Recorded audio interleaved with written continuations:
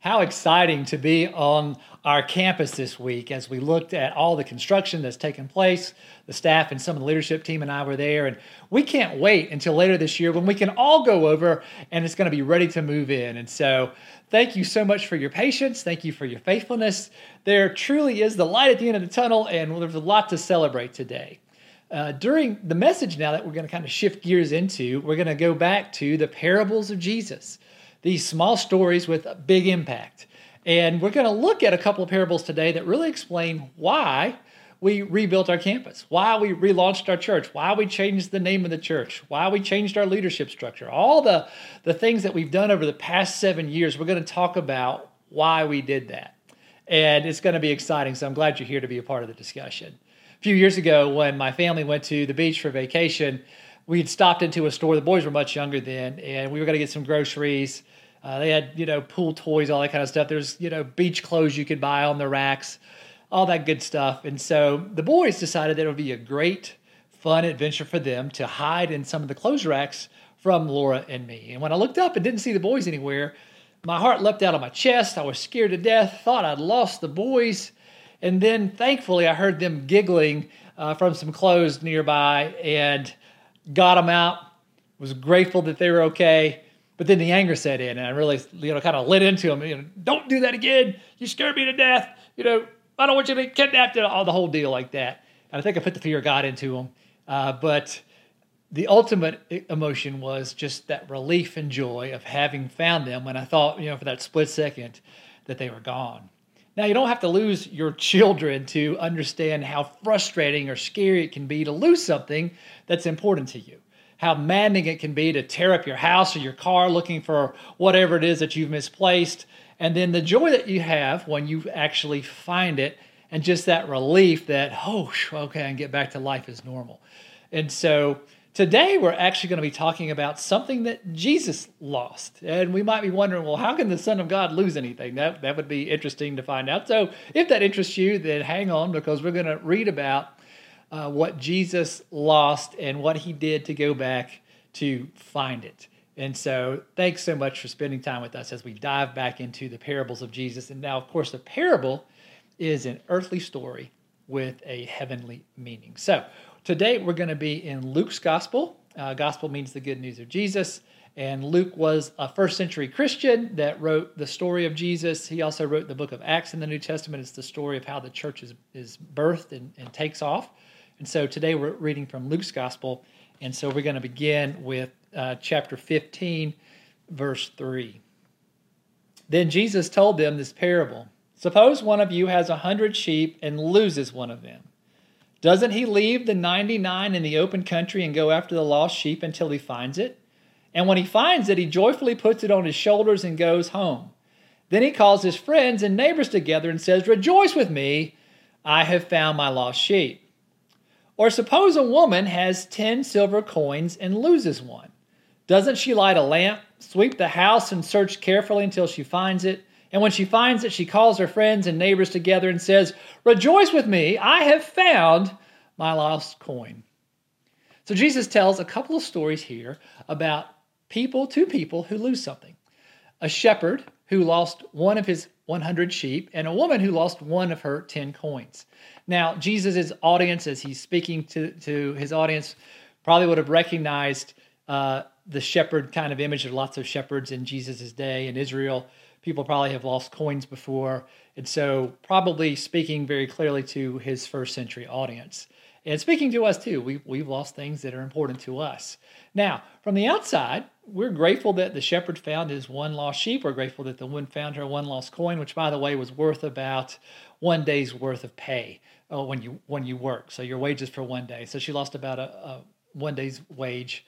The shepherd had a flock of about 100. That was kind of a modest flock to have in that day. And so maybe the one sheep was pretty important to lose that. But when we look at it from outside perspective, especially from a 21st century perspective, we think, well, we're glad they found the sheep. We're glad they found the coin. But why would you, get so excited that you go and find all your friends? Hey, I found the one sheep, and hey, I found the one coin. They might say, well, big deal. You got 99 sheep and you've got 9 coins sitting here. You got 9 days worth of expenses. And so we're glad for you, but that that seems like a modest loss. Why are you so excited? What's the big deal? I mean, it seems like quite an overreaction. Why would you risk leaving 99 sheep to go after just one? And yeah, you found one coin, big deal. Why are you calling me, waking me up to come and celebrate that you found one coin? What's going on here? Well, we've read the earthly part. Let's read the heavenly part of the story, and I think we're going to find out what Jesus is talking about. First, we begin with his response to the sheep. This is what Jesus says. I tell you that in the same way, there will be more rejoicing in heaven over one sinner who repents than over 99 righteous persons who do not need to repent. In the same way, I tell you, there's rejoicing in the presence of the angels of God over one sinner who repents. That was in reply to the found coin. So what Jesus is really talking about is that people who he created, men and women in his image, to be in relationship with him, to live life to the full now, and to live forever in the kingdom of God, people stray from Jesus. People stray from God. And so what Jesus is talking about is people who are far from him. And this upsets him. And it's not a modest loss. If we have 99 believers and one unbeliever, Jesus is glad for the 99 believers. That's awesome. But he's going to do everything that he can to go after the one person who is not a believer, who's not in a relationship. Got the 9 found coins, the 9 Christians. That's awesome. We celebrate.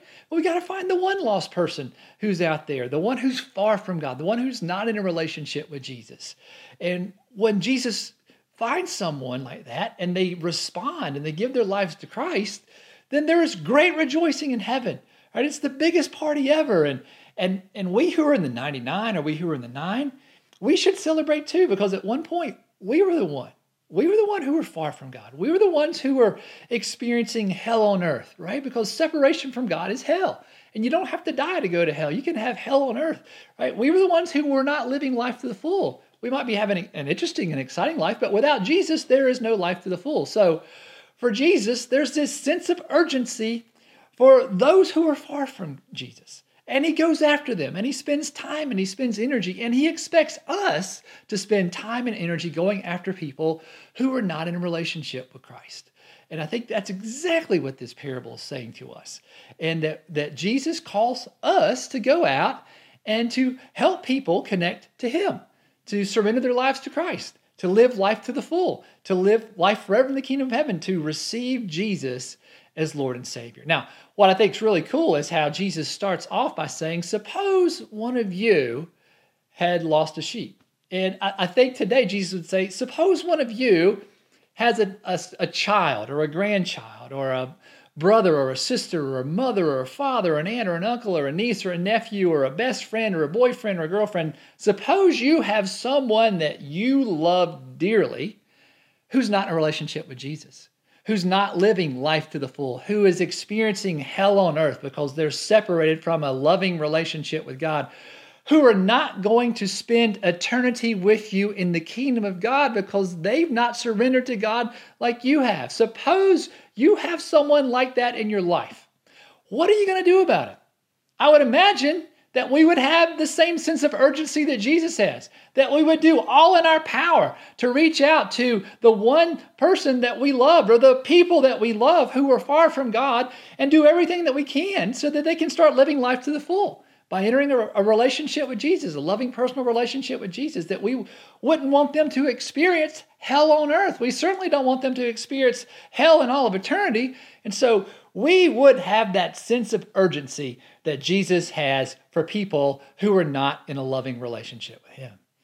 And again, Jesus calls us to reach out, but not just to the people who we love and care about, but whoever we come across in our lives who doesn't have a relationship with Jesus. Jesus says elsewhere, love your neighbor as yourself. Who's my neighbor? Anyone I have a contact with, that I have influence on, that I have a relationship with. And I think the closest for us would be our neighbors, our people at work, the people that we go to school with. That's exactly why we rebuilt our church. We're going to be in the middle of this Apex South Park development, and there are going to be thousands of people who are going to be coming onto that campus. And our goal is to establish relationships with them because we want to care about them. We want to care for them. We want to be good friends. We want to be good neighbors, and we want to introduce people to Christ. And we held back nothing. Right? We knocked down our campus. We changed all kinds of things. We went through 7 years of ups and downs because we believe that Jesus calls us to be in relationships with people and to show them who Christ is through our words and through our actions. And I know some of us, it's hard for us to evangelize, to represent Christ. But we do that through our words. We do that through our actions. Right now, we're doing all of this online ministry. And maybe an easy way to do that is simply to invite people to watch worship, or to watch a fireside chat, or to watch one of our small group ministries, to be a part of that, or our children's and student ministry opportunities. Just simply invite them.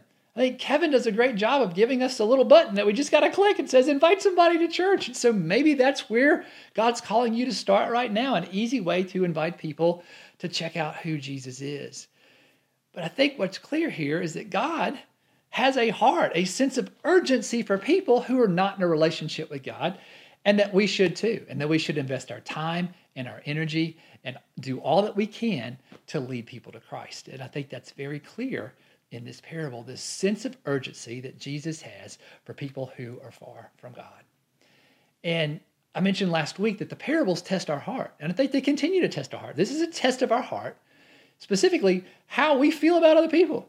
How do we have a heart for people who are not in relationship with God? Do we have a heart for people who are far from God, who are living in hell right now on the earth, who don't encounter life to the full? This is a test of our heart, brothers and sisters. How are we going to respond to that? How are we going to do that? And I have full confidence in you and what God's calling you to do and who you're being called to reach. Now I'd like to ask you to look at the parable of the sheep in a different way.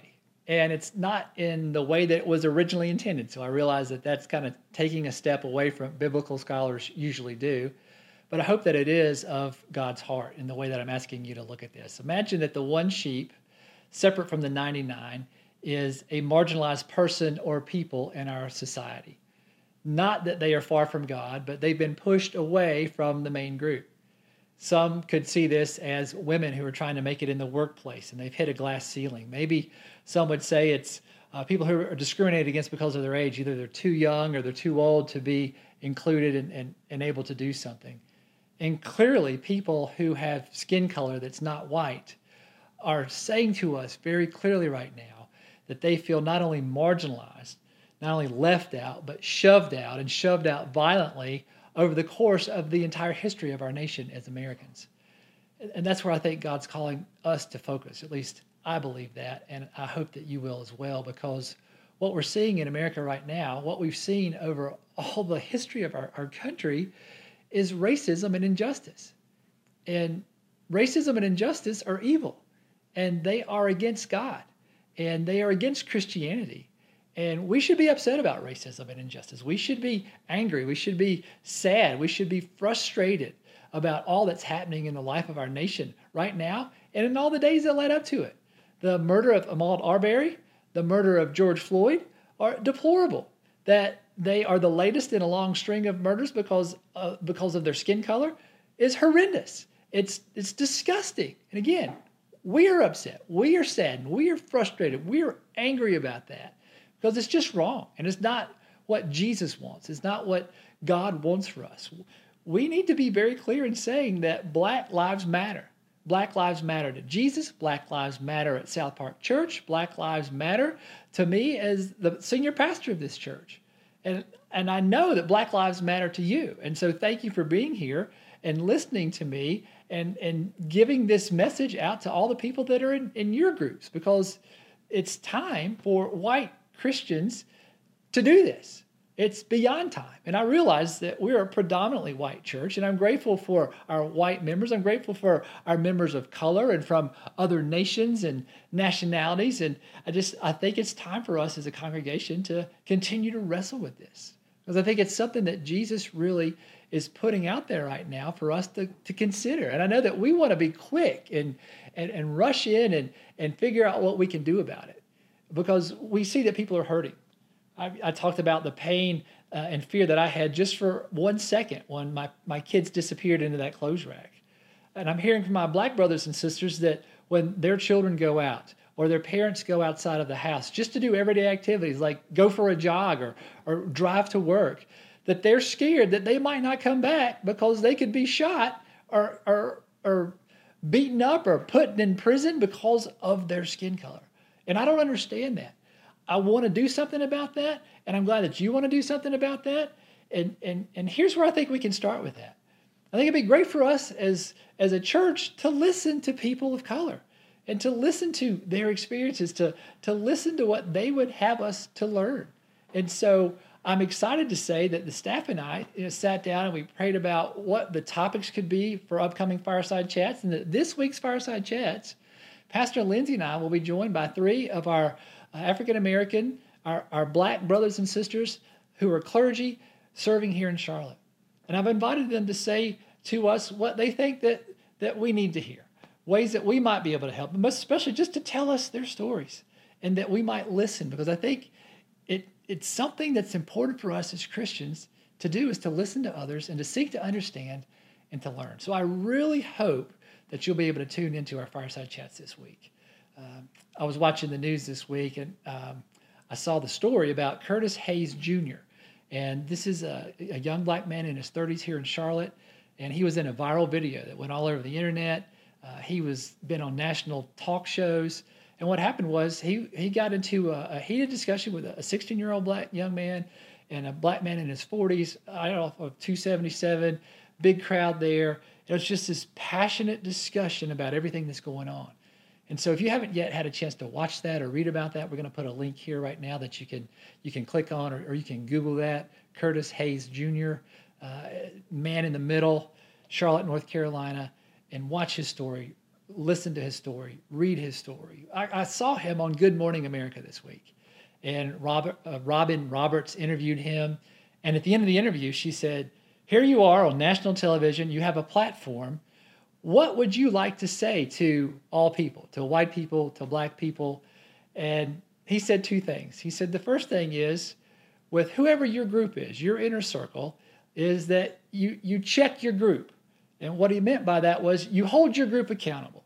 That if there's anything racist or unjust, or that we are promoting racism in either overt or covert ways, or we have blind spots, that we hold each other accountable, right? Check your group. And he said that includes leaders in the community, political leaders, religious leaders, elected leaders, right? Check your group. If there's anything unjust, anything racist going on, right, hold each other accountable. And the second thing is, he said, try to understand each other, right? Black people, white people, people who are different skin colors, but same on the inside. He said, seek to understand each other. And what that means underlying is that we're in relationships with people. That we're in relationships, we're trying to understand one another. And then he summarized, he said, it's not the Black race and the white race or whatever many other races that there are. He said it's the human race. And so that's what I heard from him. And I hope that you hear that from me. That's a couple of things that one of our Black brothers, hopefully in Christ, don't know his religious background, but I got to believe that the way that he was talking, he's a follower of Christ. This is something that we can learn. And so what? So what's the point today? What's the big idea? What's the takeaway? We've talked a lot about parables and sheep and lost coins and racial tension and injustice and oppression in America right now. Right? What's the takeaway? This is what I think it is. Jesus' urgency makes people our priority. Jesus' urgency makes people our priority. Jesus cares about people. Jesus wants people to find salvation. Jesus wants there to be justice done on the earth as it is in heaven, right? Jesus' urgency makes people our priority. And I think an application that we can apply this in our everyday lives, if we think about how does that look like in my everyday life, is that we engage in meaningful relationships with people. To engage in meaningful relationships with people. That's what Jesus did. He hung out with people. He established relationships. He had meaningful relationships. And he got in trouble for it. He got in trouble for it with the religious leaders. They didn't like him hanging out with the people on the wrong side of the town, the wrong side of the track, right? Jesus cultivated meaningful relationships, right? We, because of Jesus' urgency, our priority, right, is people, right? Jesus' urgency makes people our priority. Engage people in meaningful relationships. Now, think about Jesus' urgency. I don't know how much more urgent he could demonstrate himself than leaving heaven to come to the earth, to become a human being while still remaining God, to die on a cross and to come back to life so that you and I can live life to the full, so that we can get rid of our guilt and our shame and our wrongdoing and surrender that to Jesus and receive joy and peace and life to the full now and live forever in the kingdom of God. That we can seek after justice, that we can live in harmony with our brothers and sisters who look different than we are, but on the inside who are the same. Right? Jesus, his sense of urgency was he surrendered his life. Right? He lost his life so that we could find ours. Jesus lost his life so we could find ours. And that's what we celebrate today with Holy Communion.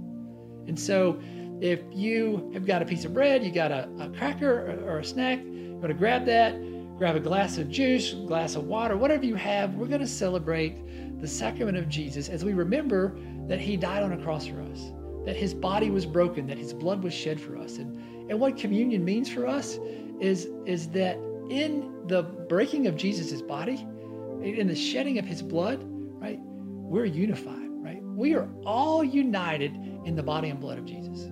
We are unified in the body and blood of Jesus. And so today we remember the sacrifice that Christ made, that he was with his disciples for the last time, and he shared a meal with them. And he took a piece of bread, and a loaf of bread, he broke it, and he blessed it, and he gave it to his disciples, said, "Take and eat, this is my body, which is given for you. As often as you do this, remember me."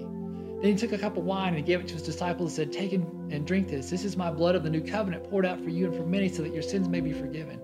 As often as you do this, remember me." What Holy Communion simply means is that God loves us so much that he gave his life for us. He lost his life so we could find our life, right? And Jesus' sense of urgency is for all people, right? Jesus loves us all, and he wants us all at his table, right? The body and blood of Christ. We are all equal in front of God. And so today, if we feel lost, if we feel that we don't know Jesus, that we don't have an experience of salvation, that we've not surrendered to Christ, that we don't have a loving personal relationship with Jesus, today is the day through this opportunity of communion that we can surrender and say, "Jesus, I want to follow you. I want to live life to the full. Please forgive me and welcome me into your kingdom." For those of us who are walking with Jesus, we celebrate that, and we ask Jesus to give us power to go out in the world and to seek to help people find that relationship with Jesus. We also, as Christians, see that the world is broken. And there's a lot of injustice and racism. And when we receive communion today, we ask God to give us wisdom and strength and power to go out into the world and to fight against it, and to listen to our brothers and sisters, and to cultivate those meaningful relationships, and that we're tapping into the power and love of the Holy Spirit. Right? So there's so much that this sacrament of Holy Communion means for us. So will you pray with me right now about that? Dear God, we thank you that you are the great equalizer. God, that in you we are all equal, that your body was broken for all of us, that your blood was shed for all of us. And so today, God, we ask that you would take all of our snacks, our meals, our bread, our cookies, our whatever it is that we're gonna eat, Lord, that it would become symbolically the body of Christ broken for us, that you would take our drinks today, God, and that you would make them become for us symbolically the blood of Christ shed for us, Lord, and that in this we are unified as brothers and sisters, whatever our skin color, whatever our age, whatever our income, Lord, whatever our gender, God, that we are all your children. And so, God, we ask for your power. We ask for your wisdom. We ask for healing in our world to end racism, to end injustice, God. Make us be a part of the solution rather than being part of the problem. Help us to listen to one another, God. Help us to cultivate relationships. Lord, you have a sense of urgency for people. And your sense of urgency makes people our priority when it comes to salvation and when it comes to justice. And so, God, we ask that you would pour out your salvation and pour out your justice on all of us right here and right now. In the name of the Father, Son, and Holy Spirit, we pray. Amen. You don't have to be a member of our church. You don't have to be a baptized Christian to receive this sacrament, this outward visible sign of this beautiful inward grace, something given to us by God that we haven't earned, but that God gives it to us anyway. It's just, we're all open. What it means today is when we receive this sacrament is we're saying, yes, Jesus, I want to follow you. I want to love people. I want to work for justice in the world. I want to help people find your saving power in their lives. And so if you'll take whatever you have to eat and know that this is symbolically the body of Jesus broken for us.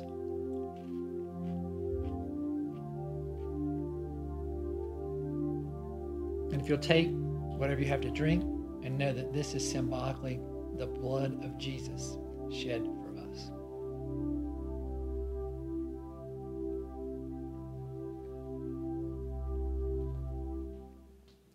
Thank you so much for worshiping with us. I hope you'll come back Monday through Friday to see our Fireside Chats. They air at 1:09 p.m. And then if you missed that, you can catch them on reruns on any of our stations. And we are in for some inspirational speaking, so I really hope you can join us. Have a wonderful week in the name of the Father, Son, and Holy Spirit. Go in peace. Amen.